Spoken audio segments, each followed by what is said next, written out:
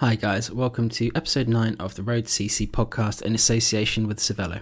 This week we talk to Alex Richardson, who, as many of you know, was violently attacked in Richmond Park to steal his bike. So myself, Simon, Tony and Jack discuss the violence that we're currently seeing around Richmond Park.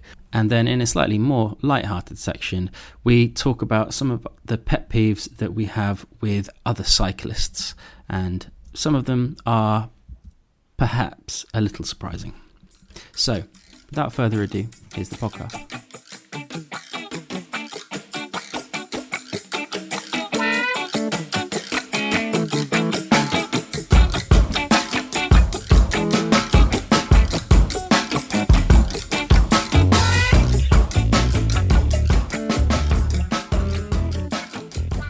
First up, myself, Jack, Tony and Simon discuss the recent bout of violent bike thefts in Richmond Park. I live in West London, so Richmond Park's not too far from me. And, I don't go ride there much myself, go to Richmond quite often. But you do see people going to and from there on very expensive bikes and what are obviously very expensive bikes. And, we know that over the past year or two, particularly with the bike shortage we've got now, that those bikes are very attractive to thieves. And it seems that over the last couple of weeks in particular, people riding expensive bikes are getting targeted. And, it's absolutely shocking. A couple of weeks ago, we were talking about, the main story about Richmond Park was whether speed limits applied to cyclists. And, that caused a bit of a brouhaha. And, the Metropolitan Police said that they don't apply to cyclists. And we thought, that was maybe the big story about Richmond Park that we're going to see this year. And then all of a sudden, it's just been overtaken by these horrific things we've seen in the last week or so, with, people being knocked off their bikes, attacked with machetes to give over bikes that cost thousands of pounds. How many people are going to go to Richmond Park this week having read those reports? Yeah, it's one of the... So for those of you who don't know, there has been, I'm sure that most of you guys do because you're Road CC readers, and it's been one of those things that we've kind of talked about quite extensively this week. But so there was Alexandar Richardson, who is a pro rider for, is it Alpecin Phoenix that he rides for? Yeah, it's Matthew Van der Poel's team. Yeah, probably pronounced that wrong, Simon. Yeah, Van Poel. Yeah. Van der Poel. I'm remembering Ned Bolting saying it. Van der Poel. Yeah. So he rides for those guys, and he was riding through Richmond Park, just getting to the end of his training ride, and a couple of people on mopeds essentially came up beside him, knocked him off his bike, and then dragged him for, what did he say, about 10 meters or something, and then threatened him with a machete. He tried to get away from them. He absolutely put the hammer down to get away from them. And he's a pro cyclist, so he can ride faster than you can, or I can, or, most people can. And it was 4 guys on 2 mopeds, so driver and passenger. And they knocked him off his bike and dragged him along, and then threatened with a machete till he handed the bike over. As soon as the machete came out, quite sensibly, he thought, right, that's it. I'm not trying to hold on to my bike anymore. But yes, yesterday there was another similar attack just outside the park. We also know that, the story we had up yesterday evening. We know that there's also people on mopeds who are targeting garages in the area and stealing bikes from those. And then they just, whack them on the back of the moped, presumably have a van or something nearby to stash the bikes in. But just over this last week or so, it's suddenly blown up into a huge issue in that part of London. Yeah, I used to live in Putney, so I was only kind of a 5-minute cycle away from Richmond Park. So I used to kind of cycle around there quite a lot. And it does seem at odds with the kind of place that it is. It seems like a real juxtaposition having this level of violence in that kind of place, because let's be honest, West London, and especially around kind of Richmond and that kind of area, is where lots of, it's nice. I think that's probably the best way of putting it. There's not many places around there still awaiting gentrification. So it is really shocking. And with I don't know if it's just, I don't know if it's to do with, Simon, like you said, the increase in value of, the increased resale value of bikes, or whether it's people suddenly realizing, being opportunistic about being able to steal bikes from the backs of mopeds or things like that. But there is definitely something worrying happening. So Jack, I understand that you have spoken to the Met Police about this. So maybe you could give us a few details about what they said. Yes, I did speak to the police, and they didn't say much, I'll be perfectly honest. It's a standard statement. We asked them about the incident involving Alexander, who we've spoken to. You'll hear him give his side of this. Well, you'll hear him tell us the story in his own words. But the Met just told us we take every incident of bicycle theft seriously, and we recognise the distress this crime causes victims. We're aware that for many, this can be a main form of transport, or your job, as in Alexander's case, and can therefore greatly disrupt their everyday lives. Anyone who owns a bicycle is urged to get it security marked and registered at Bike Register.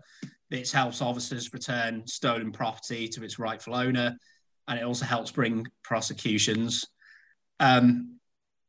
That doesn't really address how you prevent a crime like this happening. I mean, basically, I think this is why this story has blown up for me, anyway, in my opinion. As you'll hear Alexander saying when I spoke to him, muggings happen every single day. You've had it in like London, in Rome, in New York. You get women have their handbags taken off them by men on mopeds, people robbed in the street. I think there's just something particularly troubling about you're out for a nice bike ride, not a care in the world, and then all of a sudden you're faced with a machete and you've been knocked off. It's just like particularly nasty, and in Richmond Park as well.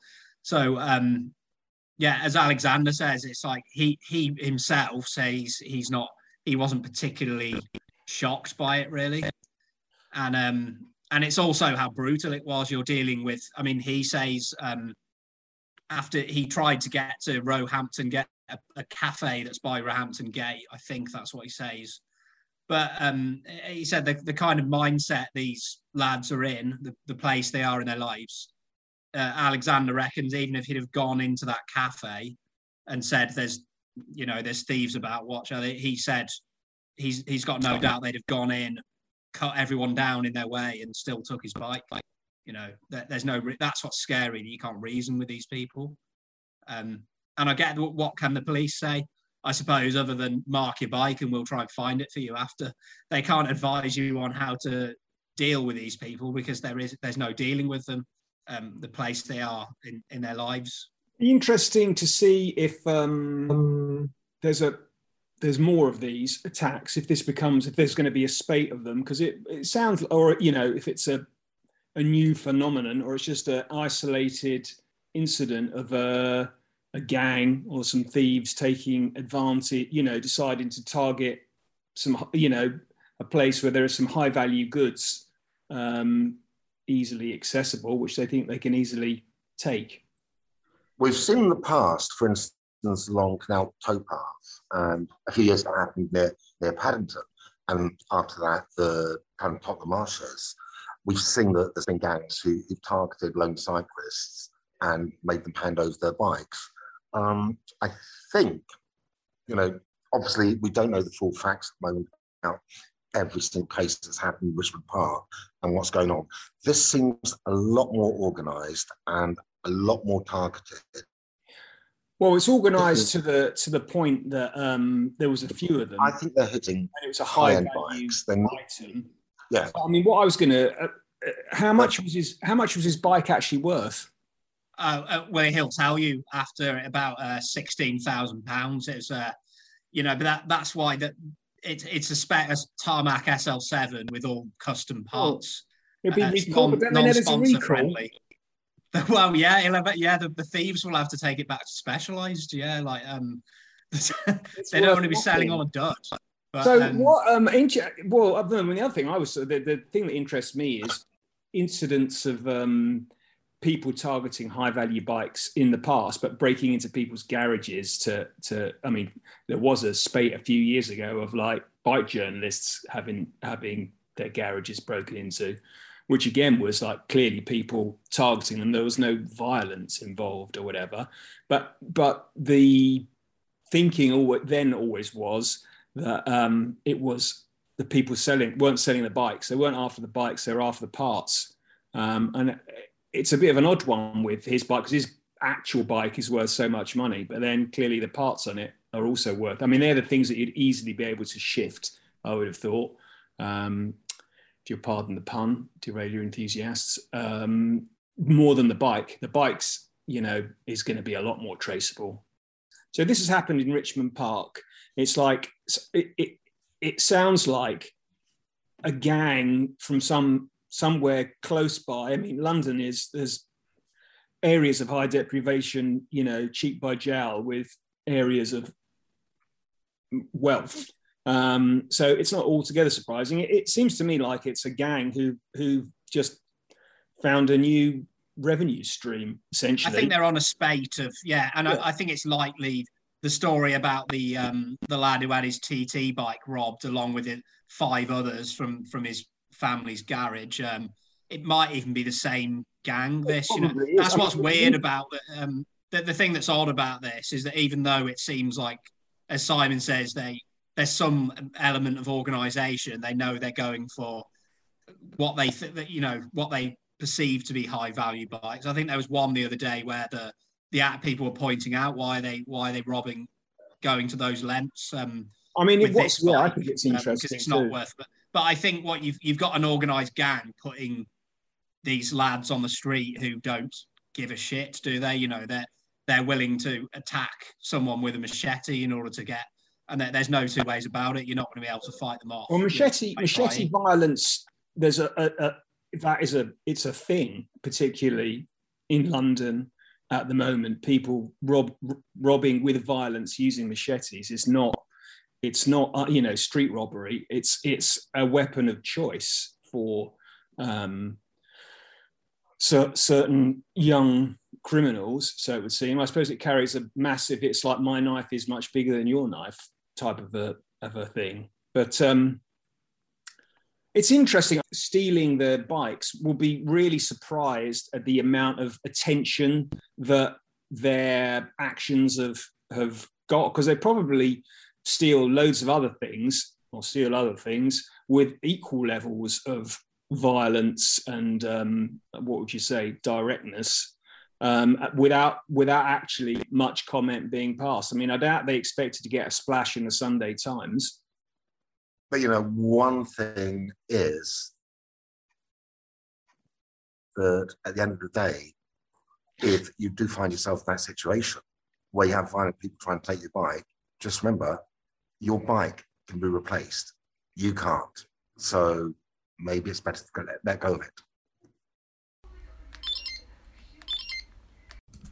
Next up, we spoke to Alex Richardson, who unfortunately had his bike stolen in Richmond Park.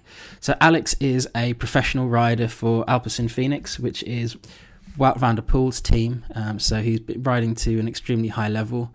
And Jack spoke to him just a couple of days after the incident. So, can you just tell us, what happened, basically? So I was just finishing a training session, which was 3 hours, 45 minutes. And let's say in the last 15 minutes, I was doing a small loop in Richmond Park. And I was traveling from Roehampton to Eastsheen roundabout, and I was going to hook a left. But as I approached the roundabout, on the right-hand side, there were 2 bikes and 2 gentlemen. Well, I say gentlemen. Not very gentlemanly what they did next. With 2 guys on each bike that looked like they were out to cause some trouble. So I thought to myself, right, I better try and find a solution here. And there's 3 roads from where I was. I could go straight up to Richmond Gate, right to Ishin, where they were, or left, which just goes up and sort of takes you to nowhere. So I turned the bike around to go downhill to try and get to Richmond Park Cafe or Richmond Gate or something where the schools were finishing and there might be a bit more presence around there. Anyway, I got up to about 50k an hour, and they just rode into the back of me, basically. I tried to block the road. Yeah. So you sort of tried to fight back to begin with, and then maybe realised it wasn't going to be worth it, and they were pretty committed. Exactly. I blocked the road thinking that will avoid them coming up alongside of me and then sort of half-wheeling me and boxing me in. But that didn't work because they just rode the weight of the motorbike into the back of me, which sent me flying. When I was on the floor, I grabbed onto the back wheel, and then one of the passengers on the motorbike, I think it was bike 2 at this point, because the first bike had sort of lost his balance a little bit. He just dragged me along the floor while I was holding onto the bike. And then after that, they slowed it down again and then took out this machete, at which point I thought, obviously I've got more to lose here. So yeah, let's leave it at that. But you test the water to see how serious these guys are. But I think the bottom line is that they wanted the bike and they were committed to getting the bike. They didn't know how much the bike was. So it's one of those things. You just have to move on and work with people to try and rectify the situation, which we're doing. And I'll invest a little bit more time in it after Nationals on Sunday. So you the bike that you were riding, was that a team issue? Was it a Canyon Aero, or was it your own bike? And what do you think? No, that was actually, was it worth? Yeah, that was actually a personal bike that I built up over 4 months as sort of a project. So right. I can tell you every single piece on that bike is almost unique.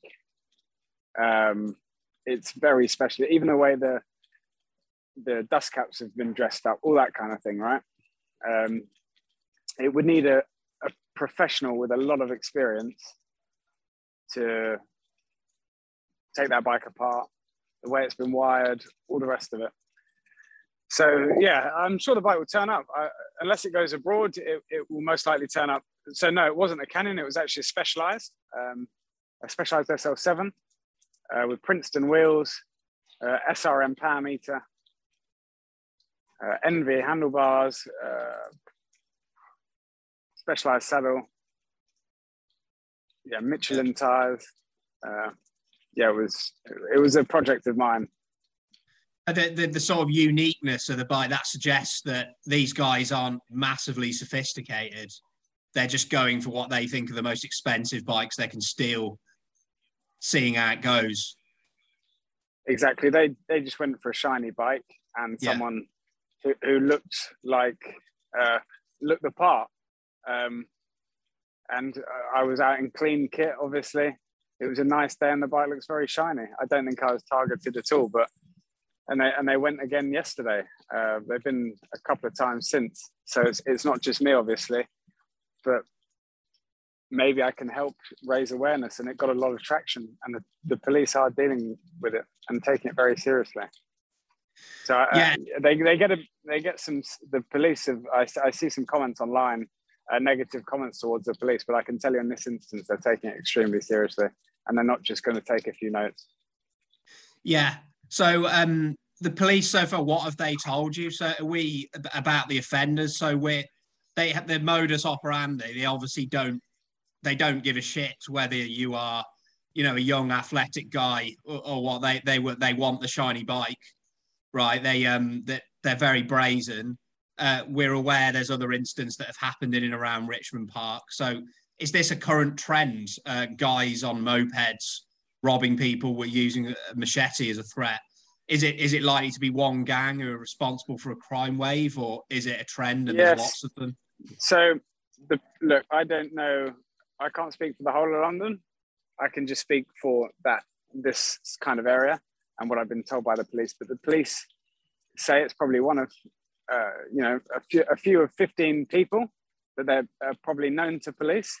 And it's just a case of tracking them down. They probably know where they live and all the rest of it, but it's a case of, and they have no issue to go and knock doors down and knock them off their bikes, but they need to know, they need to find evidence basically to warrant that. Yeah. So these guys, but am I shocked? No, not really, because I've heard about this stuff for a couple of years now. I've seen it before my eyes in the Kingston area when I've been driving my car. Just guys whip alongside the car straight past double the speed limit. I know exactly. They do it for watches in cars in London. It's something that's been going on. So I of course, I'm surprised. It's slightly surprising when it happens to you, and it's a small shock. But again, that evening, was I in shock, real shock or completely surprised? No, I wasn't. I got on with my evening because these things happen, and the next day was pretty much normal for me. Yeah, I think it's maybe the adrenaline of like, oh, this is actually happening to me. But the wider thing is like, yeah, this happens and it's going to happen to someone, and it happened to me.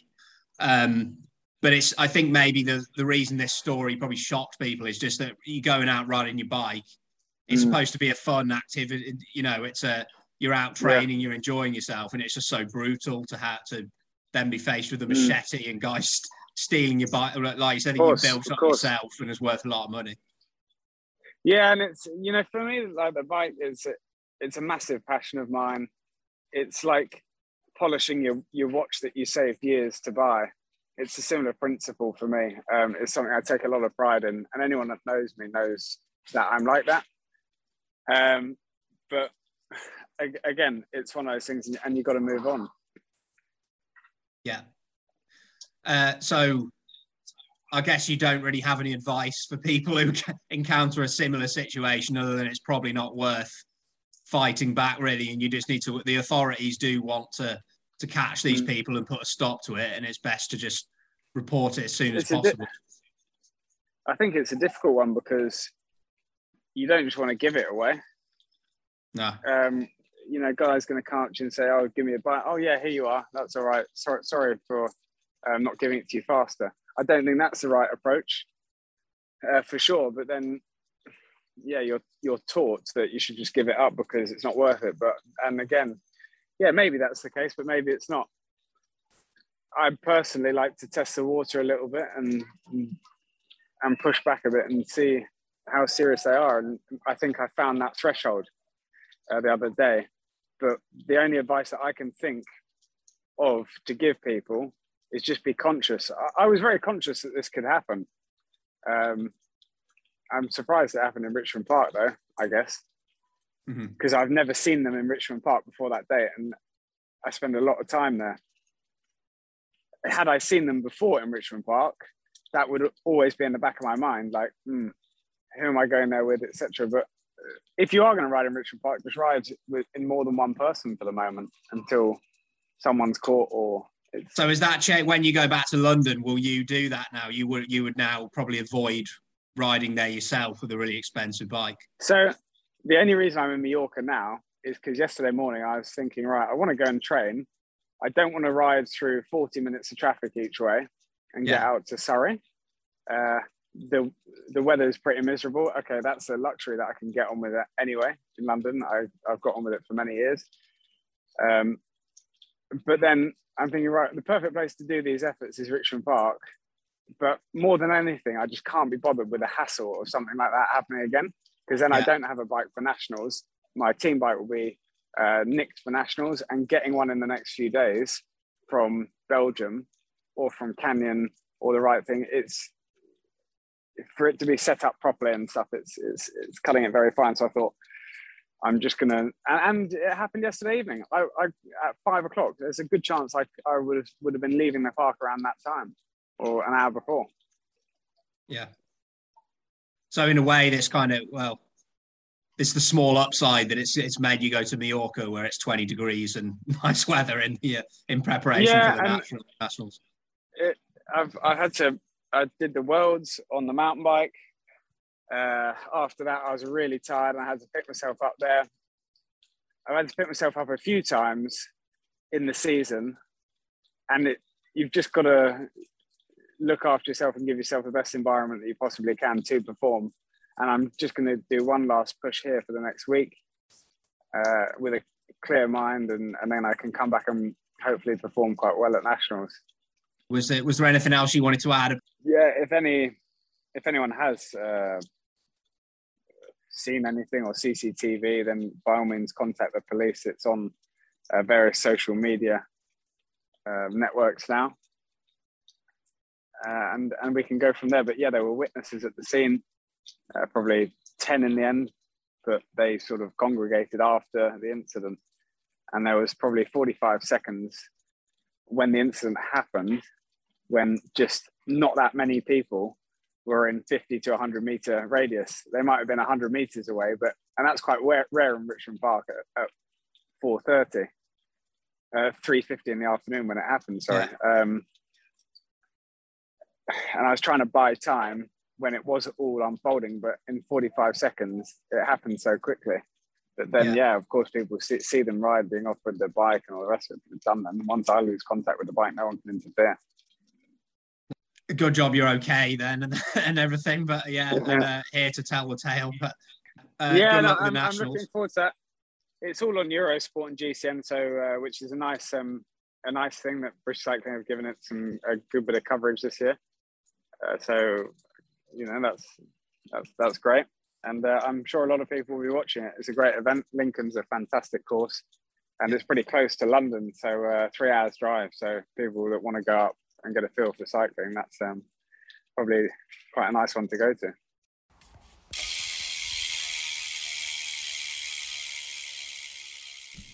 Today's episode of the Road.cc podcast is brought to you in association with Cervélo, who have just launched their new R5. The R5 has one job: get to the top fast. But for all the glory and fanfare that come with the summit finish, they're rarely the only climb of the day.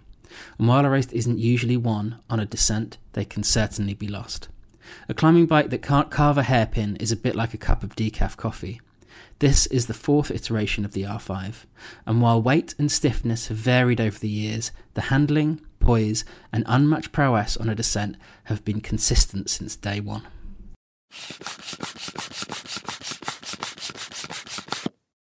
We are returning to our pet peeves. And this week, we are going to be talking about things that other cyclists do that annoys us. Now, I'm going to risk the wrath of the comments section by starting off with red light jumping. Now, from my perspective, the reason that I don't like red light jumping is not necessarily because of the jumping the red lights in themselves, but it is the fact that it then gives ammunition to all of the motor lobby, the shouty people from Twitter, because they can then point to it and say, look, all cyclists are red light jumpers. What's everyone else's opinion? Well, I think I agree. Well, red light jumping is irritating. I mean, it's sort of, there's a rational reason. I suppose some people there's a rational justification for it. I guess if you live in places where the lights are phased in a certain way or it's quiet or whatever. But there's no doubt about it. If there's a lot of people about, and like as a cyclist, I've always found it irritating, but I can see that the harms that are going to be caused by it are minimal and most likely going to be suffered by the person doing the red light jumping. So I guess the reason, I mean, I find it does irritate me, but it's an emotional maybe response. But I do agree with you that it does give people a stick to beat other cyclists, to beat cyclists as a group with. I guess it does. It's like it's a bit of a lazy cliche that people can deploy. I don't know what you think, Jack. I just think, I do in an imperfect world, like as a group, no cyclists would jump red lights. So then we don't get, I say cyclists as people, anyone riding a bike, so it doesn't get accused that they jump red lights all the time. But at the same time, like, if there's a horrendous car crash outside my house or on the motorway and someone crashes into a tree, that's no judgment on my driving, I suppose, yeah. I mean, it's like the same. I think you going along with that, drivers jump red lights, and that's a much more dangerous act. And people there's research being done into this, isn't there? Like, when cyclists do it, it's because they're at eye level, and you see their guilty little face when they do it, and I think that's why it's such an annoyance. Whereas if someone does it in blacked out windows in a car, then you don't actually see their guilty little face while they're creeping through a red light. Yeah, and it's maybe not as always as blatant. Sometimes they're not just creeping. I mean, they're driving. They're gambling on amber, aren't they, or whatever? But I mean, the potential for harm is much greater, and yet we don't dismiss all drivers as red light jumpers. And I say we because obviously not everyone does do that. I mean, it's very much a portion of the media and social media that does that. I mean, I guess you could. Well, here's two things though. I'd say is other cyclists moaning about cyclists jumping red lights in a funny sort of way. Maybe does that also give ammunition because it amplifies maybe we shouldn't be talking about it. Maybe at least one member of the team refused to join in this conversation. Well, exactly. This is also adding fuel to that fire. So, George, can we not do this, please? Yeah, I got told by a certain John Stevenson to go forth and multiply when I asked him to be a part of this conversation. But yeah. I mean, it's also why people accuse cyclists of being like angry. And I had this conversation with a woman once. He said, well, cyclists are always shouting at people and I said, and she said, drivers don't do that. And it wasn't me who corrected her. I think it was her husband said, well, actually, they do. It's you just don't see them doing it. You just can't hear them. You can't hear them because they're inside their metal box. Her husband, he wasn't a cyclist. But that's the thing, when you're on your bike, you're literally out there. So, and you're identifiable as a human, whereas a car is a sort of dehumanizing, it's a box, isn't it? You're sort of interacting or looking at a box, treating it as a box, as a thing, rather than as a box with a person in it, maybe at some level.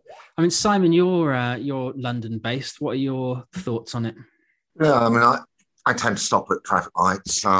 Tend to? Not always, because I'll give you a couple of examples. Aging the net. I'll give you a couple of examples, and one might be where you have a traffic light that would be triggered by a motor vehicle approaching it, but isn't triggered by someone on a...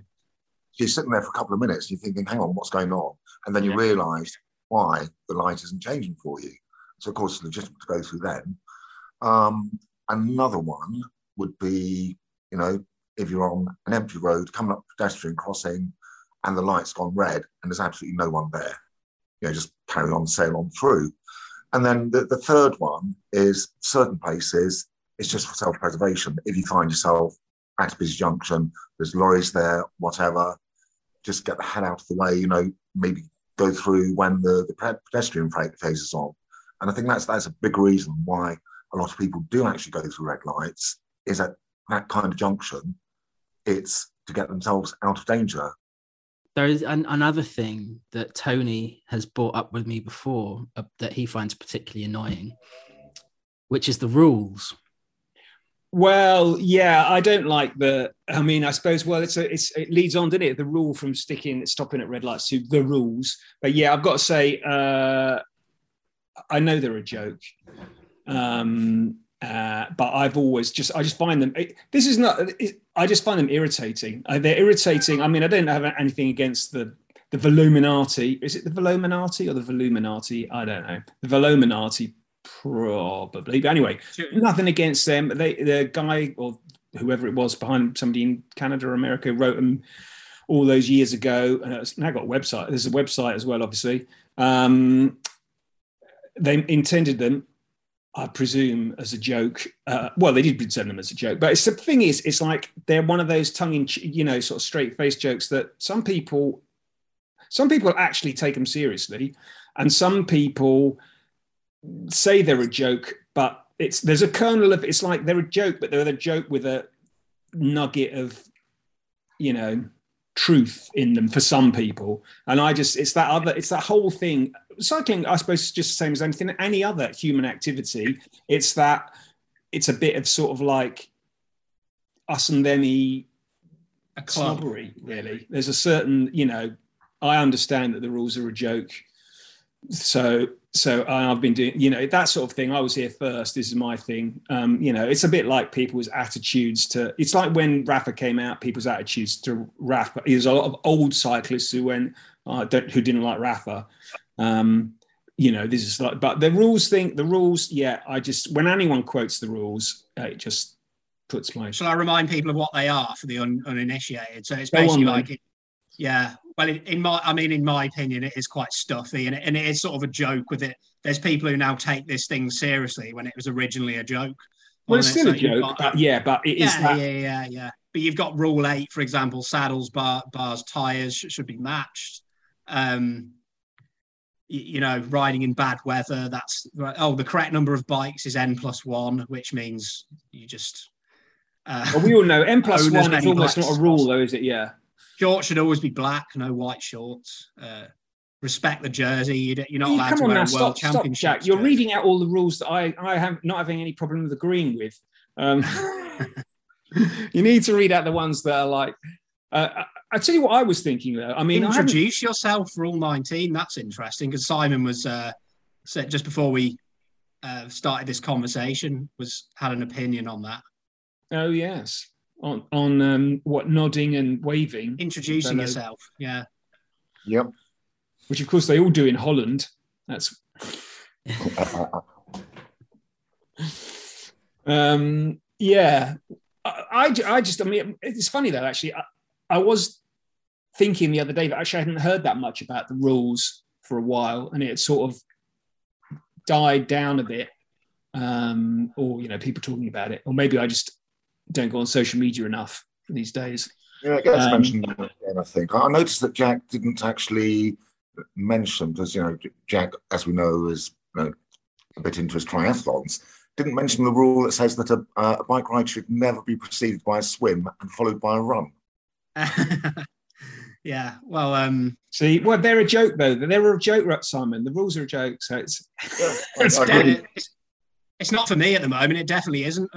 Followed by a run now because I've been diagnosed with arthritic.